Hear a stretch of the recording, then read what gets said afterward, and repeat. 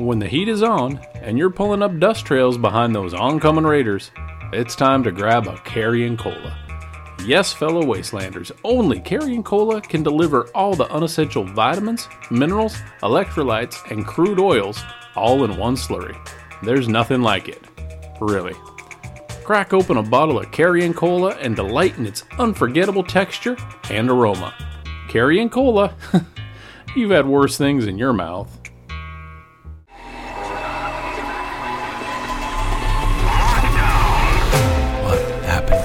We did this ourselves. They're coming. It can't be. Where is everyone? Crazies and gentle fiends, it's my pleasure to bring you from beyond exile and with one boot in his grave, the longest surviving member of my tribe, the anti-hero of the wastes, and until an uprising that shall be answered for, the WarChief of the Dukes of the Nuke. Here is former WarChief Grimm. Hello. How is it out there in the wastes, my friend? Oh, it's a cold and merciless place, and I love every minute of it. Of course you do. Now, for everyone who doesn't know, Grimm has had a decade-long tenure at Wasteland Weekend that culminated in 2019 with a little bit of LARP that had half of Wasteland City tribes turn against us, the Dukes of the Nuke, which all resulted in Grimm getting exiled from the city. Now, is that a fair way to put it? It was a goddamn coup, is how you can put it. and here's the thing, guys. You can actually see this entire thing take place because I had my camera rolling. It's on the Apocalypse Post YouTube channel where Hotshot, who's currently in charge of the Dukes of the Nuke in Grimm's absence, and I go over the whole thing minute by minute, every whiplash, every bad bit of acting from Fahrenheit. Anyway, I'm going to link that below so you guys can check it out. But for now, I want to know what you want to talk about, WarChief, because I know you've had an itchy trigger finger to get on this show, pull rank, and show me how it's done.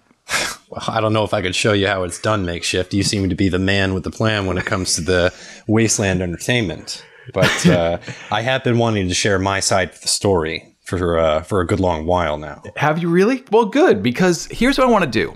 Let's start all the way back in the beginning, because you're one of Wasteland's oldest, you're not only one of the oldest Wastelanders, you're one of the Wasteland's oldest characters. The Dukes of the Nuke were formed in 2011, the very first year that tribes were an official thing. And it all started with just a few of you guys. So tell me, how'd you get involved?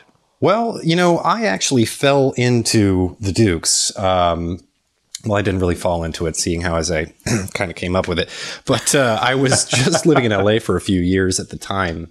And a buddy of mine by the name of Marcus, who is the other co-founder of the tribe, he hit me up because he apparently thought he saw me in LA. I just happened to be living in LA, so call it fate as you will. We got to link up, and I had seen some photos of him out in the desert, dressed in Mad Max kind of garb, walking around with a sign on him that said free drinks at the Atomic Cafe. Wait, the sign was on him? Oh, yeah. He was a walking billboard. That's amazing. If you ask him, he did backflips for bottle caps. But it's hard to say. I wasn't there with him that first Road Warrior weekend. This was back before it was even Wasteland weekend. This was just... Oh, wow. Yeah. So he went to the last Road Warrior weekend, if I'm not mistaken. And then by the time we got to go, they were just coming up with tribes. And that was the first year that actually you and I met. We were just neighbors, actually, because you had a GP tent and so did we. And we got along and lit the house on fire. Right. I met up with Marcus. We ended up going out there with just 5 people and his Land Cruiser and 1 tent. Mm-hmm. This was bare bones. This was the beginnings of the Dukes. So there were no themed camps really. Everybody was very spaced out. Plenty of walking around room. And we were sat next to the first Thunderdome, if I'm not mistaken. That's right. You guys were like a stone's throw away. Mm-hmm. That's right. So we got the real OG taste of the first Wasteland in 2011. I fell in love with it. Like immediately when I got back, I'm like, I'm going to go again and again and again and again. And it kind of snowballed after that, because after that got started and we started the Dukes, I believe you left your tribe and you joined up with us the following year. Well, I had formed a tribe called the Scribes in 2011. And basically the Scribes were just us. It was just the documentary crew. Mm-hmm. But here's the thing. Trying to do a tribe thing, which we barely did anything. We just kind of named ourselves the Scribes and put up a small flag. We were just camping together as the documentary crew. But then after that, I was like, man, I can't completely run a tribe and run the doc crew. So can I join you guys and basically, eat your food and live in your tents, and then you guys feed me, and then I don't have to do any work. Yeah, we were Ozzy and Harriet right from the get-go. Yeah. No, it actually worked out really nicely because, so I met you and Marcus at a Wasteland Weekend build day, my very first day shooting the gate photo shoot, right? Yeah, that's right. Because this was at Adam Chilson's house. Mm-hmm. You and your brother were there. That's right. Yeah, and they were building the gate for the first time because in 2010, Wasteland Weekend didn't have a gate. It was just kind of a camping festival. Mm-hmm. And then Adam Chilson got involved and he was like, I've tried to build these gates 3 times before, and this time I'm going to do it. And so, yeah, that was a great build weekend. It was like the finishing touches and the photo shoot to do some promo for the festival. You guys caught me in my bare bones baby's first Wasteland outfit that year. And what an outfit it was. It definitely was not the Dukes. We didn't even come up with the Dukes theme for costuming, because that kind of just took off from me getting dressed up down in garb. I'm like, oh yeah, we're all military themed, and it kind of slowly started to clash into one uniform-esque look, but not too uniform-esque. And here's the thing, I'm really glad that we grabbed military, because military is one of the easiest costume themes to do. Oh yeah, but now it's my general wardrobe already. So we're no kidding. Both ways for me. Oh yeah, I live off military surplus. My boots last forever. My jeans last forever. I got no complaints. That's great. Yeah, and at this point, it's like there's enough military tribes out there that it's kind of discouraged to be a new military tribe. So because we're like this legacy ex-military gunrunner tribe, we kind of, we grandfathered ourselves in is really what it came down to. I've heard us referred to as OG. Oh, yeah. Hey, do you remember what the Dukes were going to be called before you settled on Dukes of the Nuke? I believe it was Fubar was the name that was being tossed around. It came down to that or Dukes of the Nuke, and Dukes of the Nuke had that little kind of royal-esque charm to it. So I'm like, it's a little bit royal, and it's a little bit like humorous. Mm-hmm. We're a little bit country, a little bit rock and roll. It's so true. Yeah. But yeah, actually, we're all rock and roll. So yes, we are. Dukes camp during the day. Mm-hmm. What are we always playing? Well, this started. This is a whole slippery slope into a bigger topic. But we, as the Dukes and as the war chief of the tribe at the time, I had decided that we need a war crier. We need somebody to strike fear in the hearts of our enemies. And I got this idea from Apocalypse Now and, all these other military stories that I read. And I knew that Motorhead was a perfect fit because it has that Mad Max vibe. You got that white line fever, but you also have Ace of Spades. You also have Stay Clean. You also have Don't Need Religion. You got something for everybody in there. So I decided that Motorhead and Lemmy would be the Odin to our religious musical tier. I love it. For those of you that don't know, in the lore, the Dukes worship old world metal bands as their gods. Slayer, Metallica, Bathory, Motorhead, obviously. And so we use those, and whenever you hear Motorhead, the Dukes are around. And it's actually gotten to the point now where people hear that and will usually scurry or gather. Awesome. And now our look is kind of like a little bit before 80s rock. It's more of like a Vietnam, Korean War era. That's right. Yeah. I've always been fascinated with the military and military history and Vietnam, Korean War, all that stuff. And I always loved their uniforms.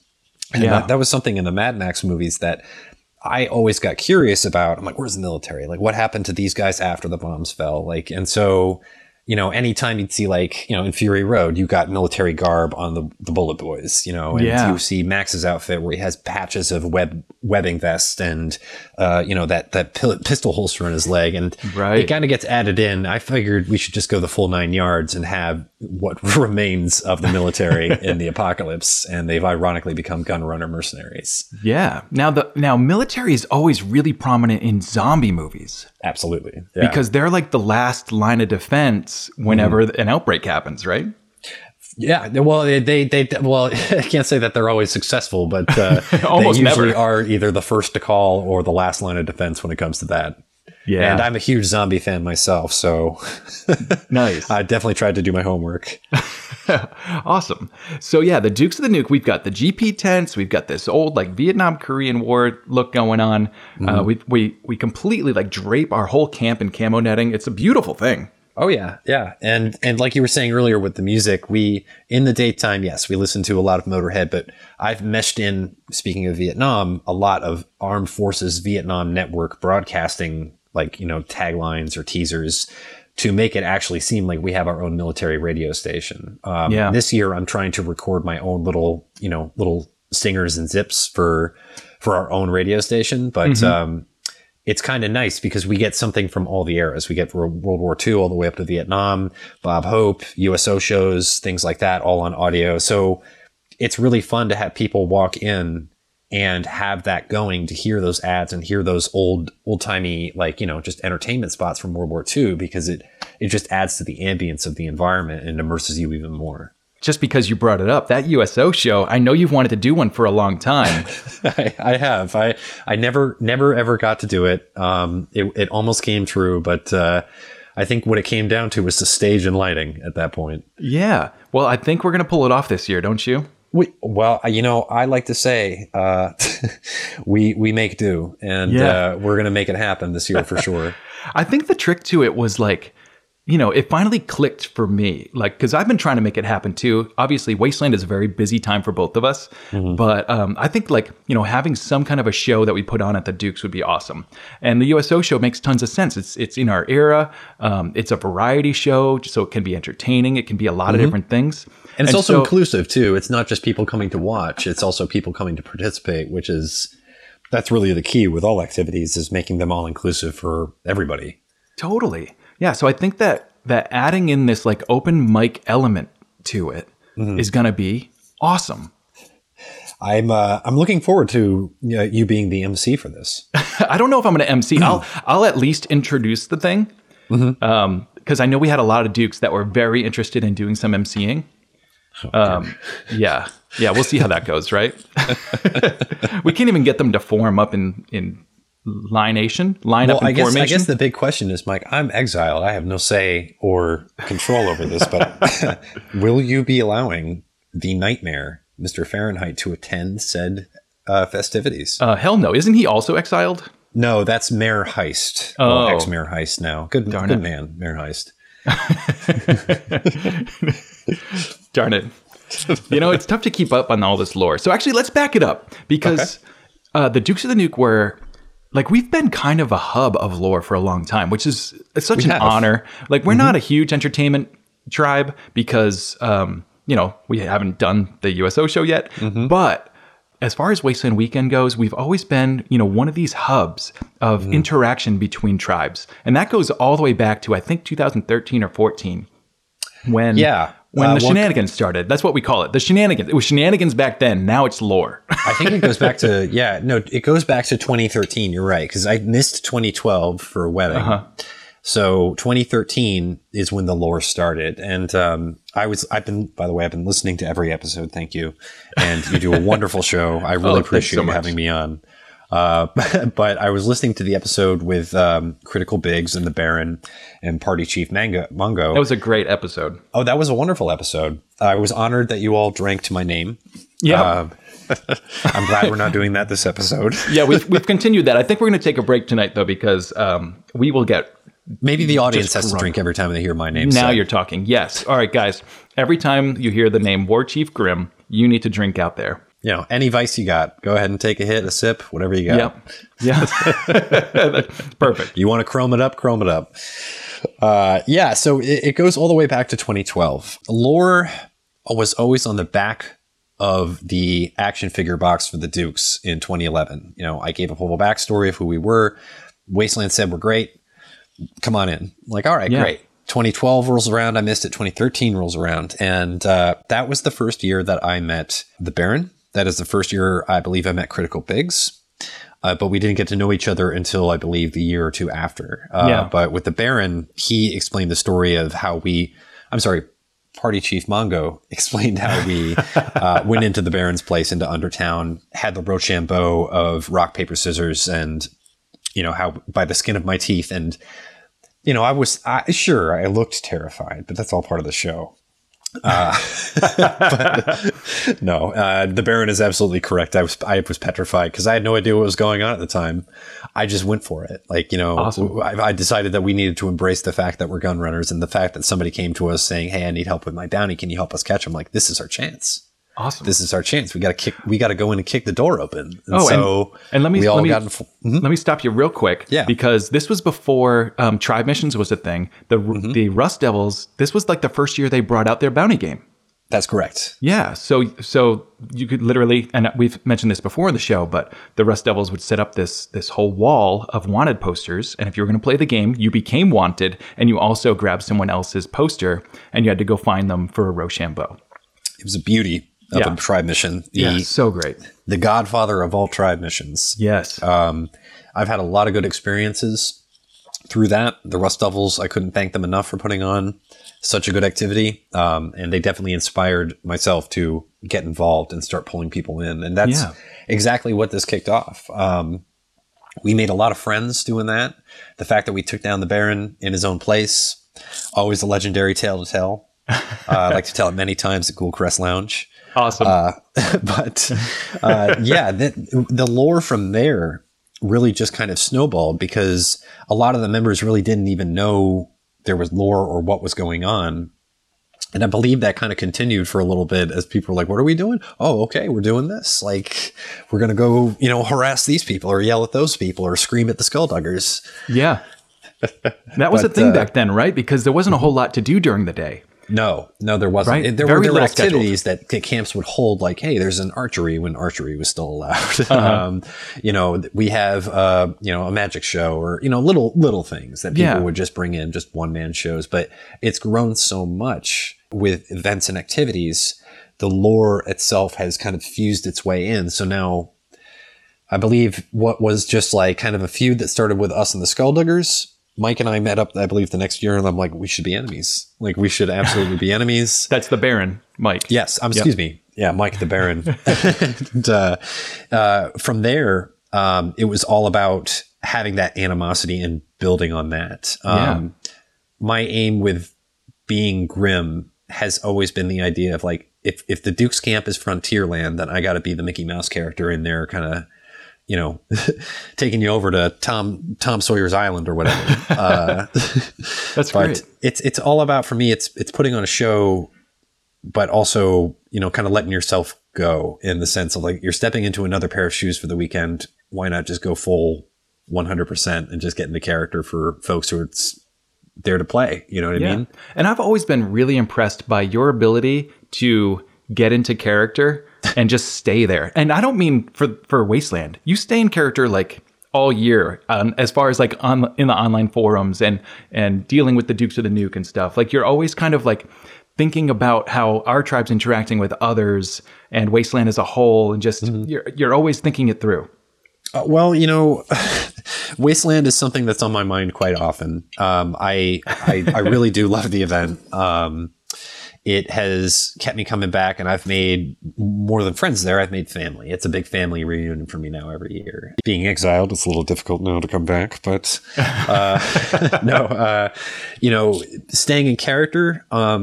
It's at the event. It's obviously you need breaks every now and again. But of course, you only get to do it once a year. You know what I mean? Like, you only get to embrace that side of you for 1 year. And that's something that I really enjoy about the event, is that you can go there as a first time Wastelander being like, I'm all about this. Like, what do I do? And it's like, that's my favorite, because you can become whoever you want to be. Like, this is all about camping out on a big movie set and, playing Mad Max. And some people aren't into that. Some people are. I support both sides of it. My goal there is, as Grimm, is not only to, harangue people and be a loudmouth son of a bitch, but also I want to make sure you're having a good time. And if it's your first time, I want to make sure you're having a great time. My favorite is when we have first time Wastelanders come into our camp. Yeah. That's one of my favorite things to do. I really like going balls to the wall when it comes to my persona for that. I think I've scared a couple people, but that's okay. I always try to like, just like, hey man, just want to let you know you're great and you're doing a great job. Like, yes. Yeah. I like that because sometimes, especially with like, tribe missions and stuff, it's your chance to give just a little bit of theater. And you can be like, hey, I need you to go find this guy. He's somewhere out in the wastes. See what you can do, but watch out. He's really bad and he's got a whole army. And then you're like, hey, don't worry. Just go find this camp. Just talk to this guy. You'll be all good. So you kind of give him like, here's the character thing, blah, blah, blah. And then like, you kind of give him that little bit of like gentle caressing. Oh yeah. I got a perfect story for that. Actually, this happened just this past year. The year before last, but the year of my exile, there was this first timer who came to our camp, and he, Vash, our armor, called me over. He's like, hey, WarChief, come on over here. And he's like, hey, listen, this is so-and-so, and he's having this is his first year there. I'm like, oh, welcome. Like I gave him the introductions and asked him how his event was going. He's like, really good. I just want to see what I can do to help out. I want to see how I can help the Dukes. And I was honored to hear this. Like, kid's first year, he's already, wanting to jump in both feet in the water. So I'm like, okay, I got a special mission for you. This isn't on the books. And so I pull him aside. I'm like, I need you to go to the mayor's office right down there. And I point down the street, and I need you to tell the deputy mayor to go fuck himself. You tell him that Grimm says to go fuck himself. And he's like, are you serious? I'm like, yeah, I'm dead. Do I look like I'm joking? And he's like, okay, I'll do it. And I'm like, all right, man, good luck. And so he goes, and, I just shake my head. I'm like, kids, just walk back over to the armory, and lo and behold, 5 minutes later, he comes back. He's like, I did it. I'm like, good job. Like, shake his hand. I'm like, Vash, give this man a reward. And then I look over his shoulder and I see a Jeep coming my way. And this Jeep belongs to the mayor, Mayor Heist. And he doesn't look happy. And he pulls up alongside. I'm like, Mr. Mayor, what brings you, to our camp? And he says, WarChief Grimm, I believe you had a message for me to go fuck myself. And I look right to the rookie. And I'm like, dude, you gave that to Mr. Fahrenheit. He's like, oh, you said the mayor. No, I'm like, oh boy. And so I'm like, I'm sorry, Mr. Mayor. That was not for you. That was for your deputy mayor. He's like, I see. Okay, well, I'll just have my eye on you. So I thought that was probably one of my favorite little mission events that has happened in the past couple of years. But there have been so many. I mean, we have so many missions now. Like you were saying, it started out with the Rust Doubles, just bounty hunting, and now I think most tribes have missions to offer. Yeah, and it's great because, it was kind of invented, or not invented, but the whole idea was every tribe could have some small thing to interact with Wastelanders, right? Mm-hmm. And so you can go to any camp and get work, just like a video game where it's a side mission in a video game and you can earn like small prizes. And I think it's been great because a lot of the tribes will have like a special bottle cap or some small trinket or, something you can earn and have this collection of like, it's all just a bunch of junk, but it has value. Yeah. Right? Sentimental value, obviously. It all has value. It's really hate to call it junk. Well, we're all a bunch of scrappers out there, right? Well, gun runners, scrappers, I mean, call us what you will, heroes. Yeah. All right. So another story that I've told on this show before. So the Army of Los Angeles was one of our allies against the Skullduckers. What was being the key word. Exactly. And at some point, they betrayed us. I'm not sure all the details on that. Can you give us the quick overview on what happened with the Army of Los Angeles? I would be happy to.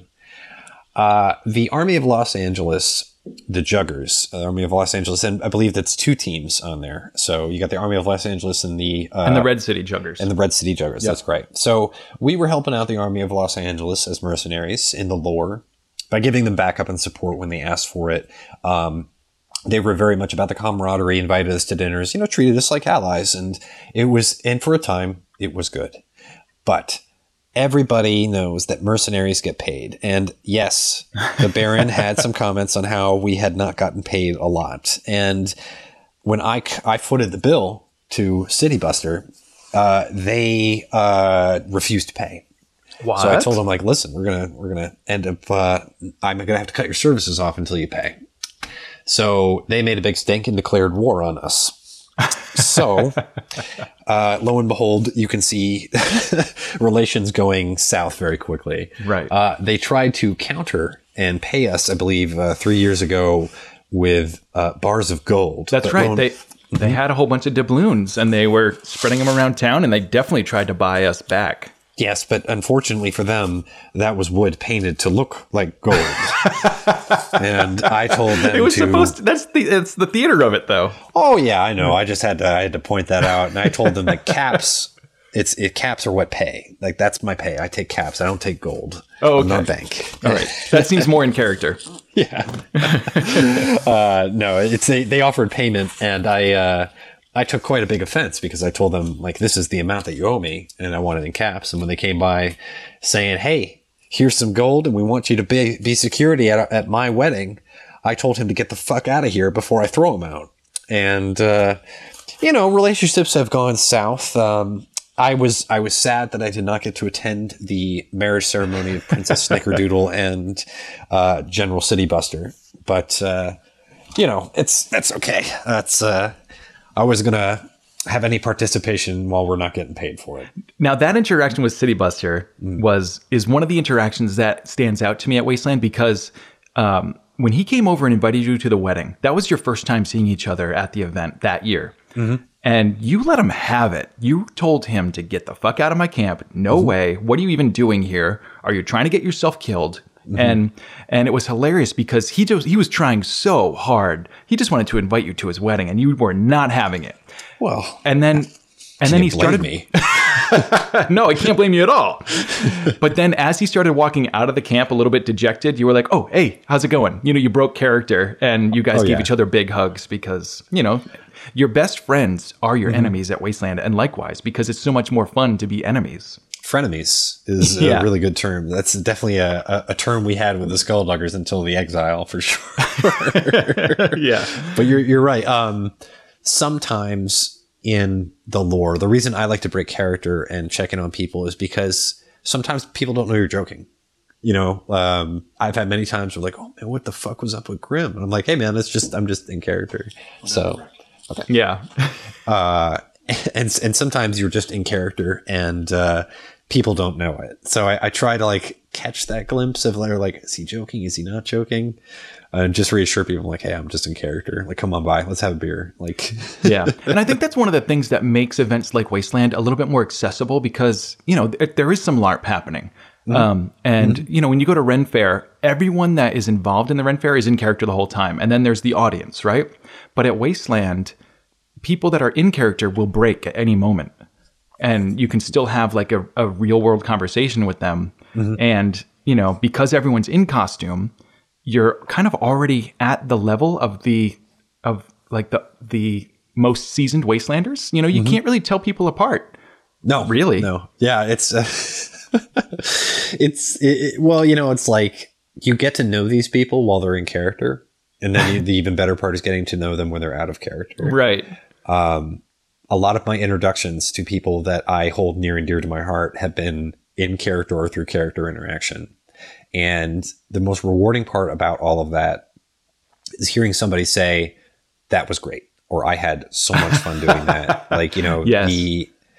Anybody who I want to play with anybody who wants to play, and I want to make sure that they're having as much fun as I am with it.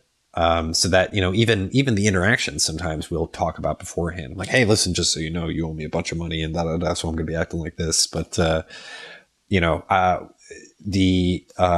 the exile / like retirement, like that was, like, we had some pre-planning in there, but a lot of that was off the cuff. Like most of it was, Did you ever think that many people were going to show up? Oh God, no. I didn't expect something like that. Because, it was a little sudden, but, after being a war chief for so long, I decided it was time to put down my hat because, like you say, when you're in character, it's a lot. And, I didn't want to burn myself out rolling that way. So you were planning on taking a year off for 2020, which I think it's your fault that the whole thing got canceled. Well, no. You remember when I got banished and exiled? It's the deputy mayor and his wife's fault. Oh, no, right, just of kidding, course. Just kidding. But no, it's unfortunate that we missed last year, though. Yeah. That really does suck. But was that enough time off for you? Are you coming back? That's the $1 million question, isn't it? It is. I haven't quite decided yet. It's been a pretty wild year, but I would love to come back. Yeah. What would I come back as? Nobody knows. Oh, Maybe I'll okay. be in disguise. Maybe I'll be the whisper on the wind, you know. That is kind of the fun thing is if you change your costume, you can come back as a different character and everyone will just be like, yep. Yeah, and I've thought about that. There have been some ideas, but you know, honestly, I'm very curious to see how the Dukes operate minus a war chief. That's been one thing I've been curious on, because it's now, I believe, a mercenary council. Is that right? It's more of a council. I think Hotshot is, you know, she's at the head of the table. Mm-hmm. As far as I'm concerned. Yeah. Well, I thought you were going to take the mantle. Well, who's got time for that, really? Well, I know you don't. I hardly see you at Wasteland as is, and you're in my tribe. Yeah. So you mentioned, like, you know, taking some time off, going incognito. Mm-hmm. There's several, like, at this point, it's dozens of Wastelanders that are like, I don't want to say celebrities, but they're Wasteland celebrities. They're really well known, and so people seek them out. The Baron is one of them. Oh yeah. Really, there's just so many people that are really well known in the Wasteland community now, and so it's very taxing. Because people are always coming to visit you. You always kind of have to be on and ready. You know, you don't really get to close your shop. You just get to like disappear. So you had an incognito character. And I know this has become a thing that several Wastelanders have done, is have a second costume where you're not as prominent as your main character. And you can kind of experience Wasteland as an unknown. Yeah. That was something I kind of had the idea of doing, and just like, you know, seeing what was up. So like just like visiting other camps, because like you say, when you're I use the term Wasteland celebrity, but you know, only because other people do. Yeah. When you have the Wasteland celebrity status, one thing it's a little jarring for me sometimes, because, you know, I still think I'm just a guy who attends a festival just like everybody else. Right. Like, you know, I'm no different from anybody. And, but it's fun to have people come over and say, you're WarChief Grimm, you know, like I really get excited for, you know, folks who get excited. So, you know, just showing them a good time is what it's all about. But you're right. There's no real break to it. Like, you can take breaks, but I'm the worst person at doing it.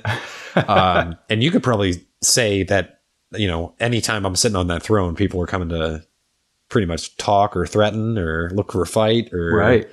But that's what happens when you're like an NPC boss. You know, you're everybody wants to fight you.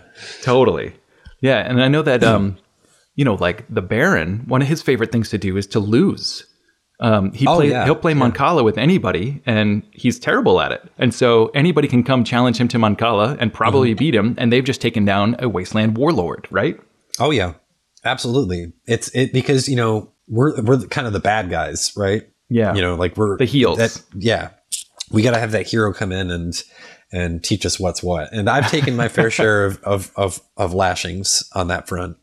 But it's all about putting on a good show. It's all about giving that experience to somebody and to take home and say, I went into this place, I did this thing, and I took out the warlord in charge, you know? Right. And I think everybody who visits deserves a good war story. Yeah, that's so true. Yeah, because, you know, in the early days of Wasteland, we said it was like stepping into a Mad Max movie as an extra, as background, right? Mm-hmm. But then as it evolved, it was more like you're the hero in this first-person video game. Mm-hmm. Like, you know, you go out and you collect things and you barter and you can do these tribe missions and you can earn rank in tribes, like while you're there. Yeah. I think that's so cool. It's the amount of inclusiveness in all tribes and what they have to offer has been one of the most fascinating things for me about the event, because people bring what they got and they put on a show for everybody there. It's such a community that is built on everybody doing their own thing, but giving it to the bigger picture. So we're gun runners. We've got a casino. We've got a radio station, a mail, like, you know, a post office, you know, you name it, it's probably there. I believe we have an art gallery. We have a movie theater, and it's just, the list goes on, and it keeps getting bigger every year. I mean, there's a carnival there now, for God's sake. And it's Right. great. Yeah, that's something I love talking about is how, Wasteland City is now a city. And there's a lot of things that a city needs to run. And so people will see a gap. They'll see, early on, there's no post office. And so the WCC, the Wasteland Corporation, I got to get that right because he corrected me on one of these shows. They are not the Wasteland Communication Corps, as it's spelled. They are the corporation. So they created not only a post office but also a newspaper, and they run Wasteland Radio. So they've not only Wasteland Radio used to be an MP3 player in a little box with a tiny little FM transmitter, and they turned it into it's a real station with a real studio where they do real interviews live on site. It's so cool. It's super impressive. The Swede and that tribe really pull out all the stops. Deadline does an amazing job with the Wastelander. If you have not gotten a copy of the Wastelander at the event, make that a priority. It is hilarious. They are great, and it is a hell of a good way to learn about the lore that's going on in the city. That's a really good point, too, because, a lot of Wasteland happens kind of on the fly, and if you happen to be there, you get to be a part of it. But yeah, the newspaper is actually picking up these little stories from around Wasteland and sharing them. Yeah, and not even all the lore, like you brought up earlier, not all the lore happens even at the event. A lot of this happens online in forums where, tribes and tribe leaders will create feuds and claim territory, and it's all done in a fictional headspace, but it gets brought to the event and they rep it well. It's about tooting your own horn and what tune you play. Yeah. Speaking of coming up on this year, we are now post-pandemic. Wasteland, a couple months ago said this event's going to happen. We're going to mandate vaccines so that we can do this, so we can keep it safe for everybody. But they kind of already know that this is going to be a bit of a scaling back year, and not necessarily scaling back, but we just know it's probably going to be a little bit smaller. Some tribes aren't going to be able to make it for various reasons, whether it's pandemic or money or infrastructure, whatever. It doesn't matter. They just can't make it this year. And other tribes are doubling down and saying they're going to go all in to try to make up for that. What do you think is going to happen this year? That's a big talking point, I think, because it's hard to predict with how COVID has affected the event and in regards to, what kind of restrictions will be in place. I imagine that people will conduct themselves accordingly, and, other tribes will try and step up their game, obviously. I have no idea what to expect, to be honest. This is kind of uncharted territory in the sense of I've never been to this event post-pandemic. It's so true. I'd like to say that as a community, the Wasteland community for me is one of the most, I think, the core community, they have a lot of good things to build on, and they always are inclusive. They're always looking out for one another. I've never really had a bad experience with the community at Wasteland ever. And that being said, I'd like to think that positive things will come of this. I'd like to think that we're all going to pull together and do what needs to be done to keep this event going that we know and love. And if that means scaling back and putting some restrictions on there, I'm all for it.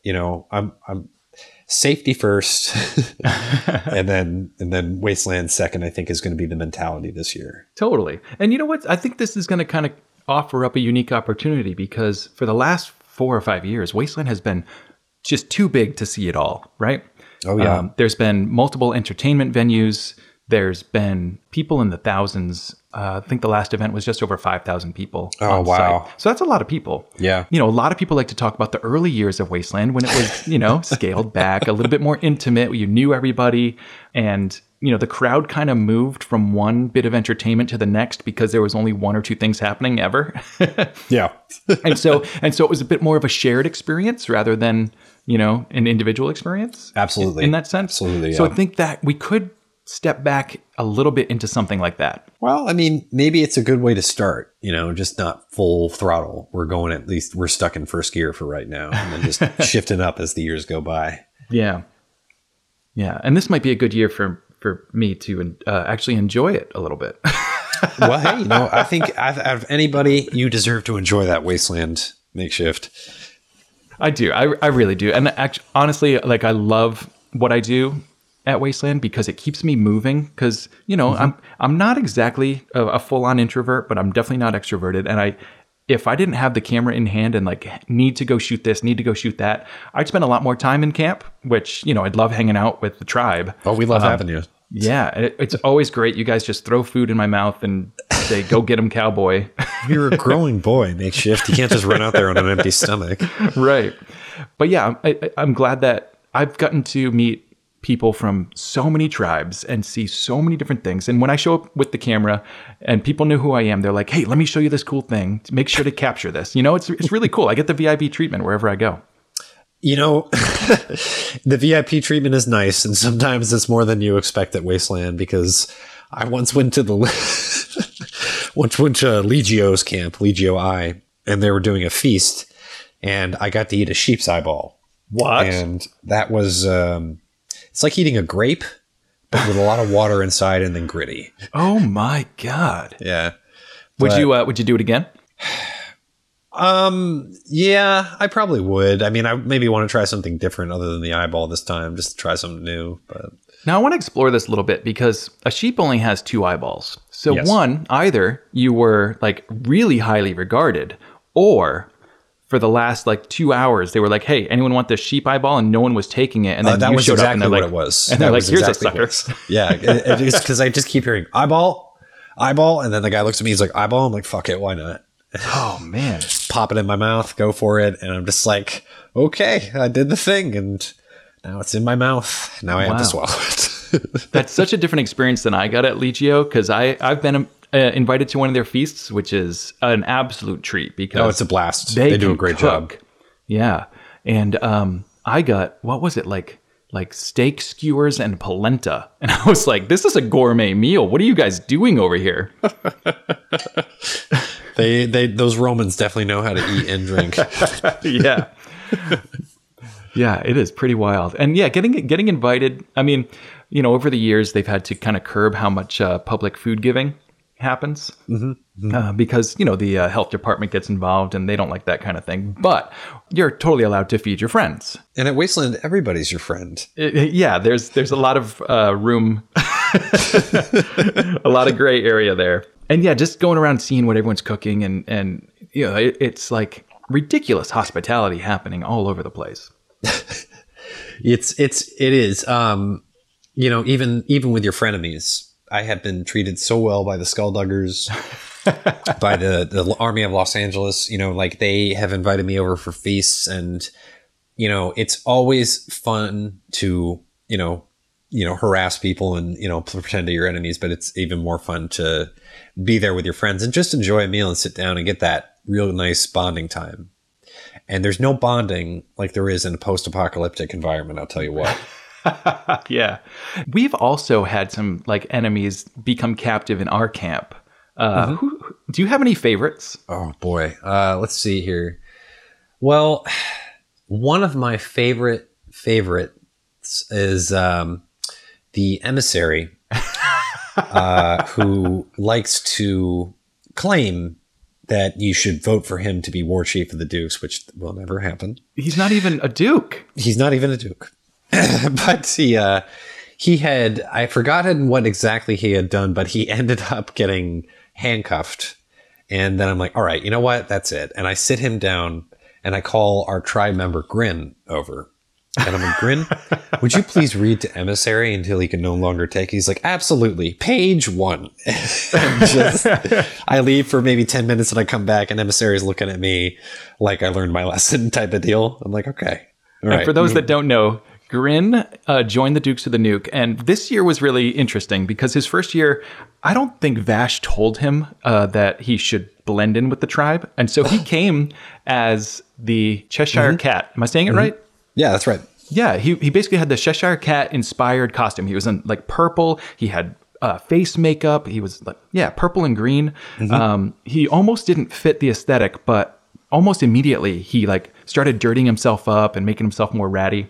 Anyway, his character, his backstory is that he's a follower of Alice. He found an Alice in Wonderland book, and it basically became his Bible. And so when Emissary was sat down with him, he was literally reading Alice in Wonderland page by page. and I mean, he is so dedicated to his character. I didn't know what his real voice was like for 2 years, I think. And it threw me the first time I heard it. I'm like, wait, what? Yeah. And he's been such a great addition to the Dukes. He really brings it. He's now our chemicals officer. Yeah, he's right? our chemical weapons specialist. Yeah. Which just fits so perfectly. There are a lot of positions in the Dukes that the one thing I like about the Dukes, and just to touch on this, is that every tribe has their own kind of initiation process of, showing everybody the ropes and everything. Our armorer, Vash, he came up with a field manual for the Dukes of the Nuke. And it's all military themed, and it has Sarge's tips. And so it's like Sarge's tips number 3, don't get demoted to FNG. Sarge's tips number 4, do not take the WarChief's hat. So great. And his whole circle, they're like, a bunch of people from the Midwest. They kind of joined us more or less on Facebook before 2012 or something like that. 2013. 13. Yeah. And they're like huge cosplayers. They're, I think they do multiple conventions a year. So he's kind of brought down this whole different contingent into the Dukes, where we were mostly out of LA, and they all just bring it and they have a good time. We just keep growing, don't we? Yeah. We've got a really good size. I think our average for the last couple of years has been about 15, 20 people. Yeah, about that. Yeah. I don't know if we could do much bigger. I mean, we have more members than 20 people, but not everyone comes every year. So we kind of, we fluctuate. It is a fluctuating number for sure. It's hard to plan on. Yeah. All right. So as tribe leader for 10 years, as war chief, what does it take to get a tribe to pull this off year after year, not hate each other's guts, and be able to put on a show?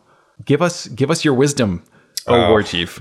Boy. Well, this all started with me camping with my friends on a movie set, and it grew from there. And if you're going to make a tribe, surround it with people, fill it with people that you love, and just go from there. I think what it really takes to run a tribe is not a tribe leader, but like, it's exactly what it is, a tribe of people. It takes, teamwork, communication. All those are keys to victory when it comes to tribe work, communication, victory. All of these things come from hard work, dedication, and just trying to make the best of it. And most importantly, having fun. Some tribes implode, sometimes they don't. But in the end, it's not worth it if you're not having fun with it. Yeah. And that's the one thing that I wanted to do. Like, I just wanted to build this Vietnam fire base in the middle of the desert and be blaring Motorhead and just being a general loudmouth. And so far, mission accomplished. But, I never expected it to get this big. I never expected things to go that way. But if you have a creative drive and you want to share it with other people, that's a great reason to start a tribe, and just for everybody to have a good time. Yeah. And I think we got really lucky because we have a lot of great people in our tribe, but with a lot of like various skills. Mm-hmm. And so everyone can kind of play up to their strengths. Like you, Hotshot, Vash are all amazing at the lore and the storytelling, and being able to lead a group of Dukes into a scene with another tribe. We have got a bunch of guys that are really great at building, especially our San Diego contingent, where they bring a trailer just loaded up with lumber and metal and all sorts of stuff, and then they'll just go at it for 16 hours a day until our camp's built, and just kind of show everyone else, like, here, screw this in over here, move this over there. We've got a lot of people that are really great at costuming and building small things and making weapons. It's just so great. Oh, absolutely. Absolutely. And everybody's brought something to the table. Like, coming in, they're all excited to, be a part of the team. And that's an amazing thing. I'm honored that our tribe has been around for as long as it has been, because it's, I get to see you guys every year. It's very much a big reunion for me. And not only that, we all have a blast doing it. Some of us even more so. Yeah.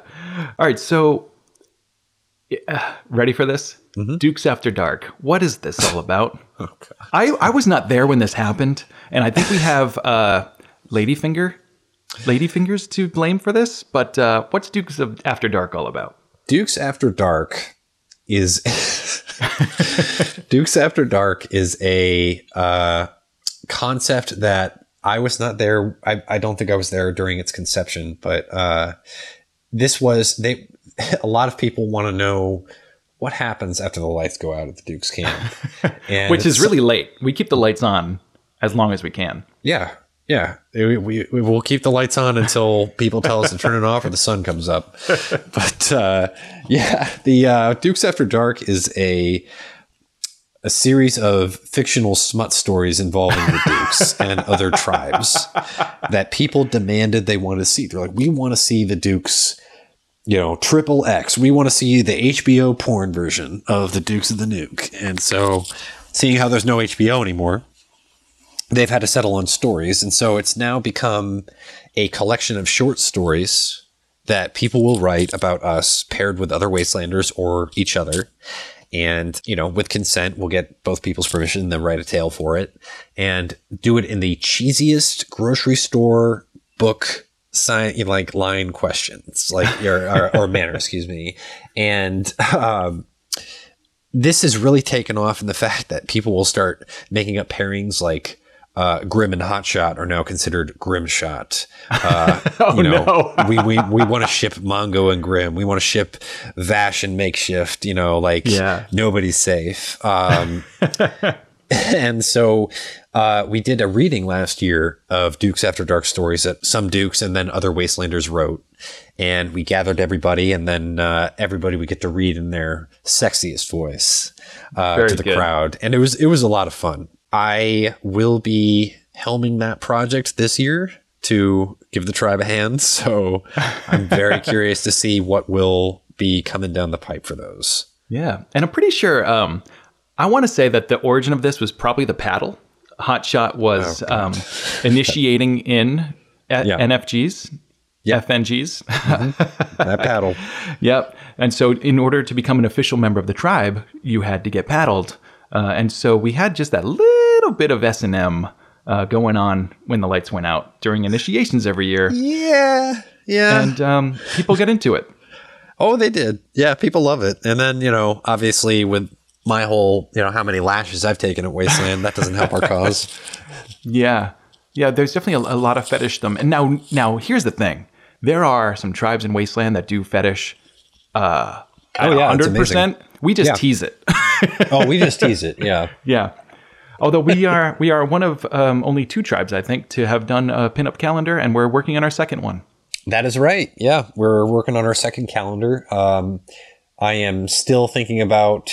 I believe I'm in this calendar this year, if I'm not mistaken. But you have to be. Well, I'm exiled, so I mean, now you have to be in it, Makeshift. Yeah, I'm going to be in this one. You're going to be in this one. Yeah. Really? Yeah. Heck yeah. Why wouldn't I be? Then who needs WarChief Grimm when people want Makeshift? I got to start doing some push-ups. Me too. Are you going to get a tan this time?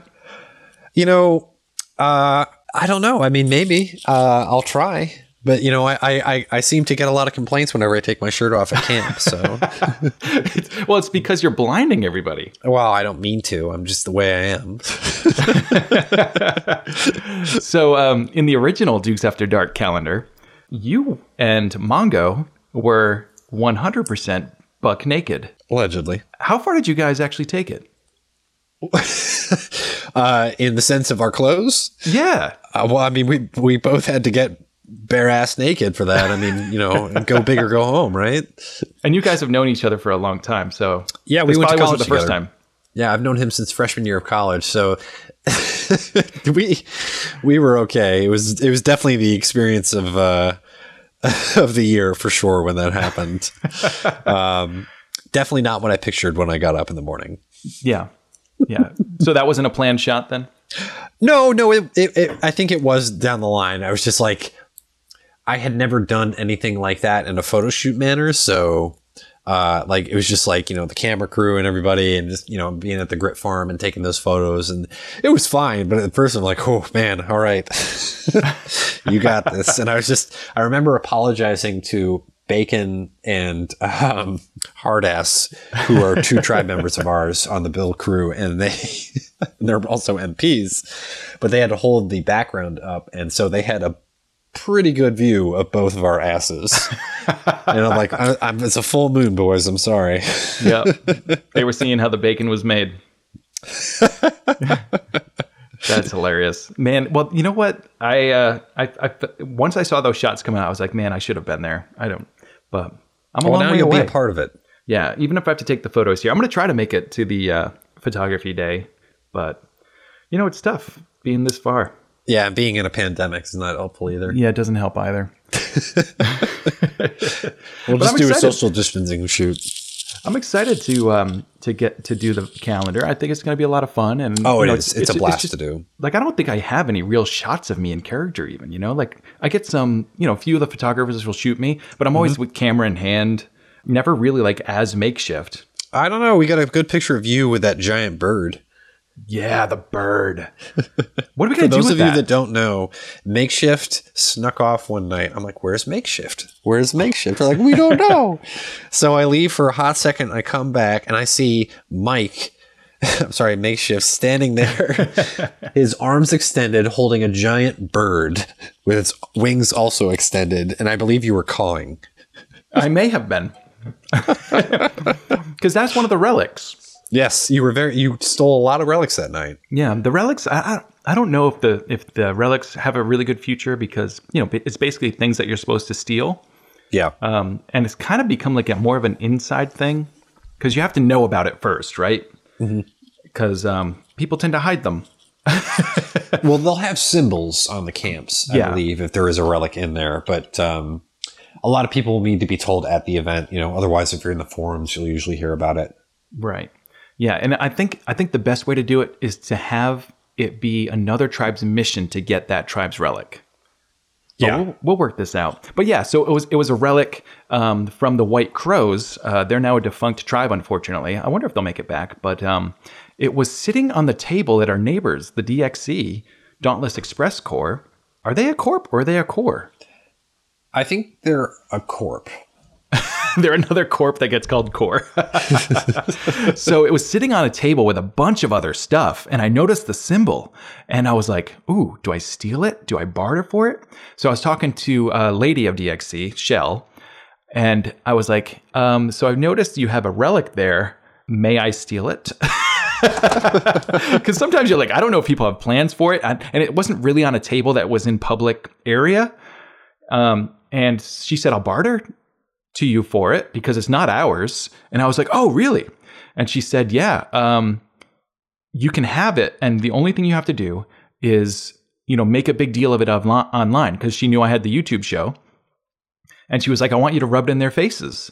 And I was like, okay, I can do that. So I did one episode and then the White Crows reached out and they were like, yeah, part of our storyline for that is that it's unlucky.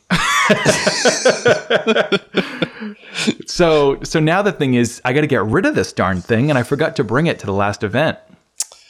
Well, that's just part of the curse now, isn't it? I suppose it is. Yeah, so it's actually sitting in the closet with the rest of my Wasteland stuff, and it is not getting forgotten this year. I'm sure. No, don't worry. I'm sure it's going to follow you. Then like a couple flat tires later, and then,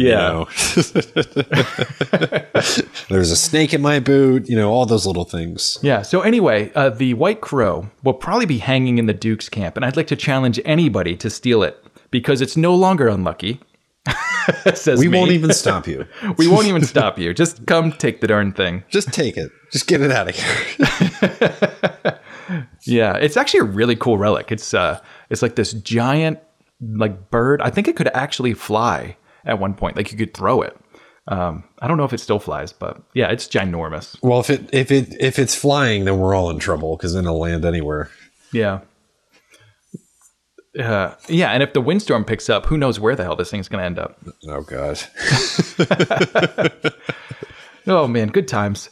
What else do we have going on in the Dukes? Anything big this year? We kind of decided to, just like Wasteland's doing. We're not going to build a whole lot of new stuff, but we're just going to improve on what we have. Yeah, I think there will be, more gun running missions. Obviously there's that whole Justice for Grimm tension brewing that may get a mission of its own. Uh-huh. We have the calendars coming out. We got, it's. I think people have plans. We want to, keep our armory going, and I think it's our year to be more inclusive.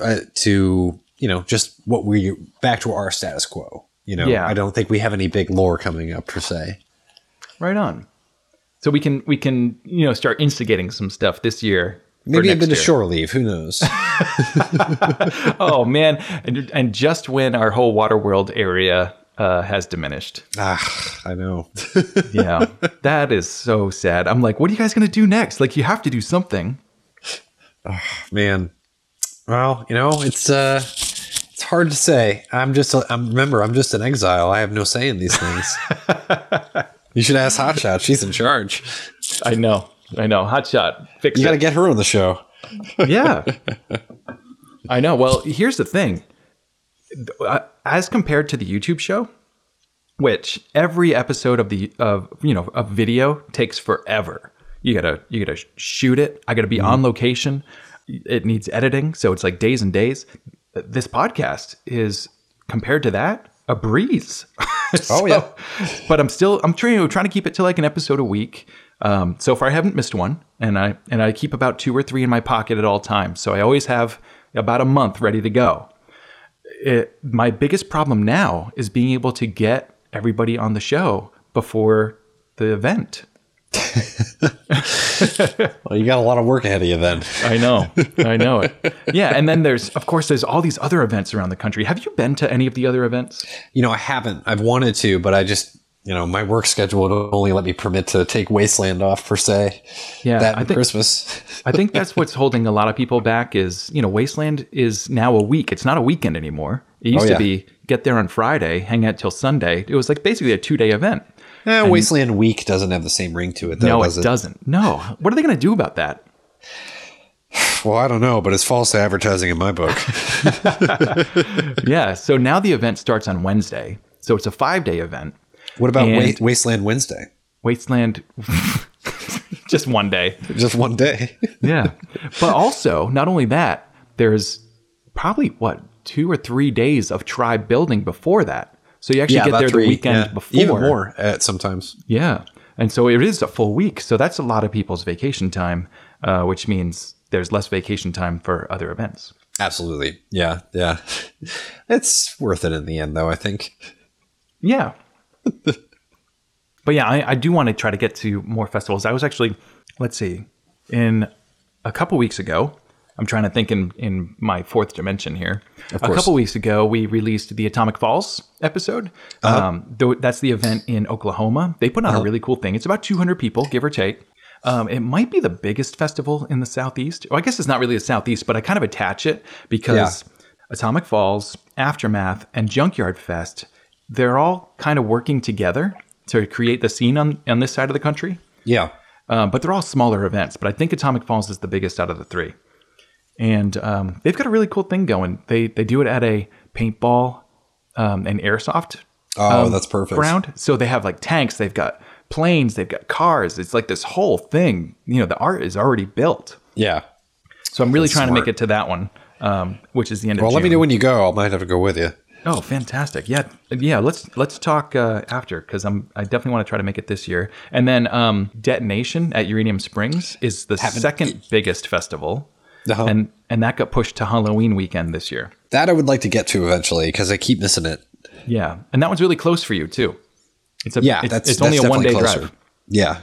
I'll take that. It's only a 1-day drive. Yeah. And that event, I went in 2014 before any permanent structures were there. Now it's a whole tent city. Not a tent city. It's a shanty city. It's a step up from a tent city. Yeah, they're slightly more permanent. They have walls. Hey, that's more than most have in the Wasteland. Yeah. So that's one thing I'd like to do is try to get to more festivals this year, since last year was just a complete bust. Yeah. Well, I think eventually you'll get to them all. I have no doubt about that. Yeah. Some of them are just mistimed. I want to go to the one in Japan. I don't know what it's called, but I keep seeing photos from it. I'm like, man, I really want to go there and rock this WarChief Grimm. Yeah. And what is it? Junktown in Poland or something like that? There's a bunch in Europe. And the one in Spain I want to go to too. There's so many of these things, dude. We got to just, quit our jobs and let's go. Let's just Wasteland all the time. You know what I want, Makeshift? You know what the Exile wants? I want my own Wasteland Wacky Racers cartoon. That's what I want. like death carts, but yeah, like just a cartoon on Saturday mornings about all the Wastelanders and their characters. I love it. Oh my, yeah, that sounds great. And then they can visit all the different festivals. Absolutely, yeah. It's about traveling across the post-apocalyptic America in one big race. And speaking of the death carts, do you realize that there's now like a death cart circuit? Because I think 3 or 4 or 5 festivals are doing these death cart races. Oh, no, I hadn't heard of it. Yeah, so the death carts are like, the smaller things, the go-karts, the tractors, the like mopeds, but they're made to look like full-size Mad Max cars. Uh-huh. And each of these festivals will have a track, and they race around, and some of them use airsoft when they're racing. And but yeah, I think it's kind of cool because it turns it into what is it, Mario Brothers racing. Oh, Mario Kart. Yeah, Mario Kart, exactly. Which is fantastic. I'm all about that. I mean, if they even better if they're toting balloons on them that they got to pop.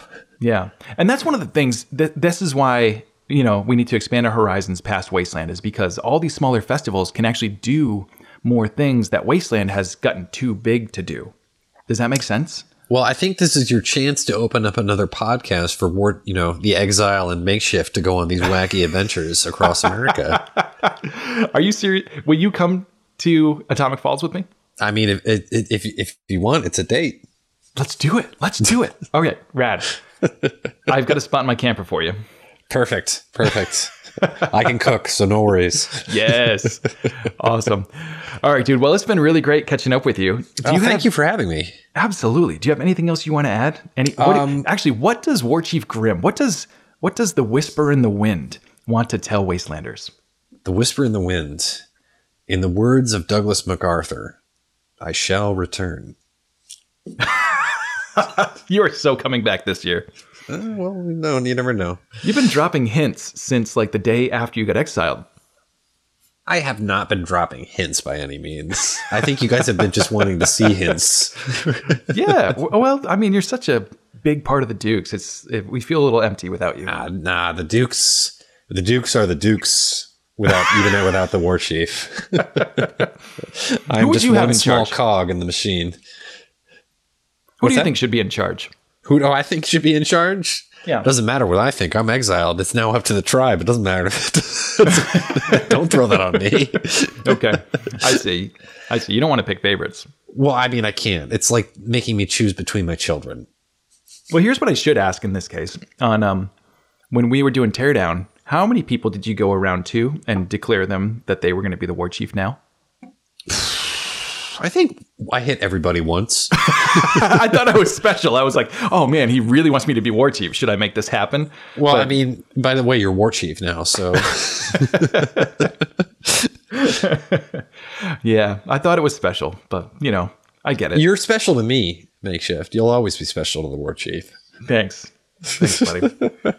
Man, and here's the thing: we're only like 1 year more seasoned than most of the Dukes, but we're still the oldest Dukes. Oh yeah, we're the relics. Yeah, we are the true tribe relics. Yeah, it all goes back to us, and really, it all goes back to you because you're the only one that was a Duke in 2011. Oof, although you missed a year, so I caught up. Yeah, so we're tied. Yep. So if I just let you take this year, then you can become the oldest Duke. Yeah, I don't know if I'd be comfortable with that. Well, you'll get comfortable with it. But here's the thing, because the show is doing like kind of okay, and because I've been doing a lot more, makeshift stuff, on this channel. I think last year, 2019, not last year, the year before, I really started to notice that people knew me out there, and I love it. It's great. It's also incredibly distracting. And I'm not used to it, so I don't know what to do. Like, everyone's always like, hey, love your show. Thanks for your stuff. I'm like, hey, thanks for listening. Appreciate you. Here's a pin. That's more than most do. There you go. Yeah. You know, a true gentleman. It's been a lot of fun, I got to say. And I started just wanting to like share everyone else's stories because the footage I get from Wasteland is always magnificent. And I think the world should see it. And there's so much more to tell even beyond the footage, you know? Yeah. And then, you know, when I'm sitting bored and I'm like, I've got this footage, I've got these ideas, I'm watching the forums. Sometimes it comes up like, you know, this information is not out there yet, or it's out there, but it's not easy to access. And so I'll just kind of throw it together into a video. And then suddenly, like, you know, my 12 things you need to know about Wasteland Weekend video is one of the most popular. And I didn't even dress up that day. I'm like, I should redo that in character because, you know, it's just me in a t-shirt. One of these days I'll have to crash your show and co-host it with you. Oh, hell yeah. Yes. Actually, if, you know, here's what we're going to do at Atomic Falls. You're coming on the show. We'll record an episode right there. Okay. That sounds like a plan. Yeah. All right, dude. Well, it's been an absolute pleasure to catch up with you. I hope that the real world apocalypse is treating you well. Oh, same to you, sir. Same to you. I hope you're riding the lightning just like me. Awesome. All right, guys. Well, thanks for listening in as I had a wonderful chat with WarChief Grimm about all things Wasteland Weekend and Dukes of the Nuke. If you enjoyed this episode, please share it with your friends. Please, please, please share it with your friends. And if you didn't, if you hated this episode, share it with your enemies on a flaming kamikaze boat that sure makes a hole. I'll see you next time, survivors. Stay alive.